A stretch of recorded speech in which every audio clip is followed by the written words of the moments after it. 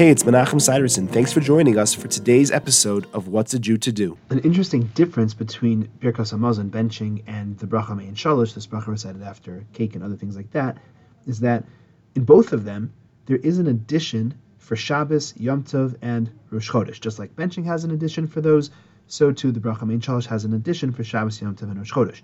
But unlike benching, the bracha Me'ein Shalosh does not have any special addition for Chanukah and Purim. That addition of Al Hanisim that we have in benching for Chanukah and Purim has no counterpart in the bracha of Me'ein Shalosh. The Gra explains that the reason is that even in benching over bread, there isn't an obligation to talk about Chanukah and Purim. There is an obligation to talk about Shabbos, Yom Tov, and Rosh Chodesh, but not about Chanukah and Purim. It's just a custom, and that custom was never applied to the bracha Me'ein Shalosh, so we don't mention it at all. Thanks for joining me. I look forward to seeing you tomorrow.